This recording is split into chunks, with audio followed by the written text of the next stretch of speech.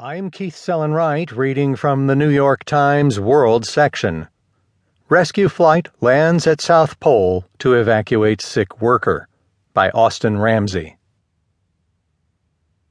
A rescue flight has landed at the South Pole, battling temperatures of minus 70 degrees Fahrenheit and round-the-clock darkness to evacuate a sick worker from a U.S.-run research station, the National Science Foundation said. The aircraft, a propeller-driven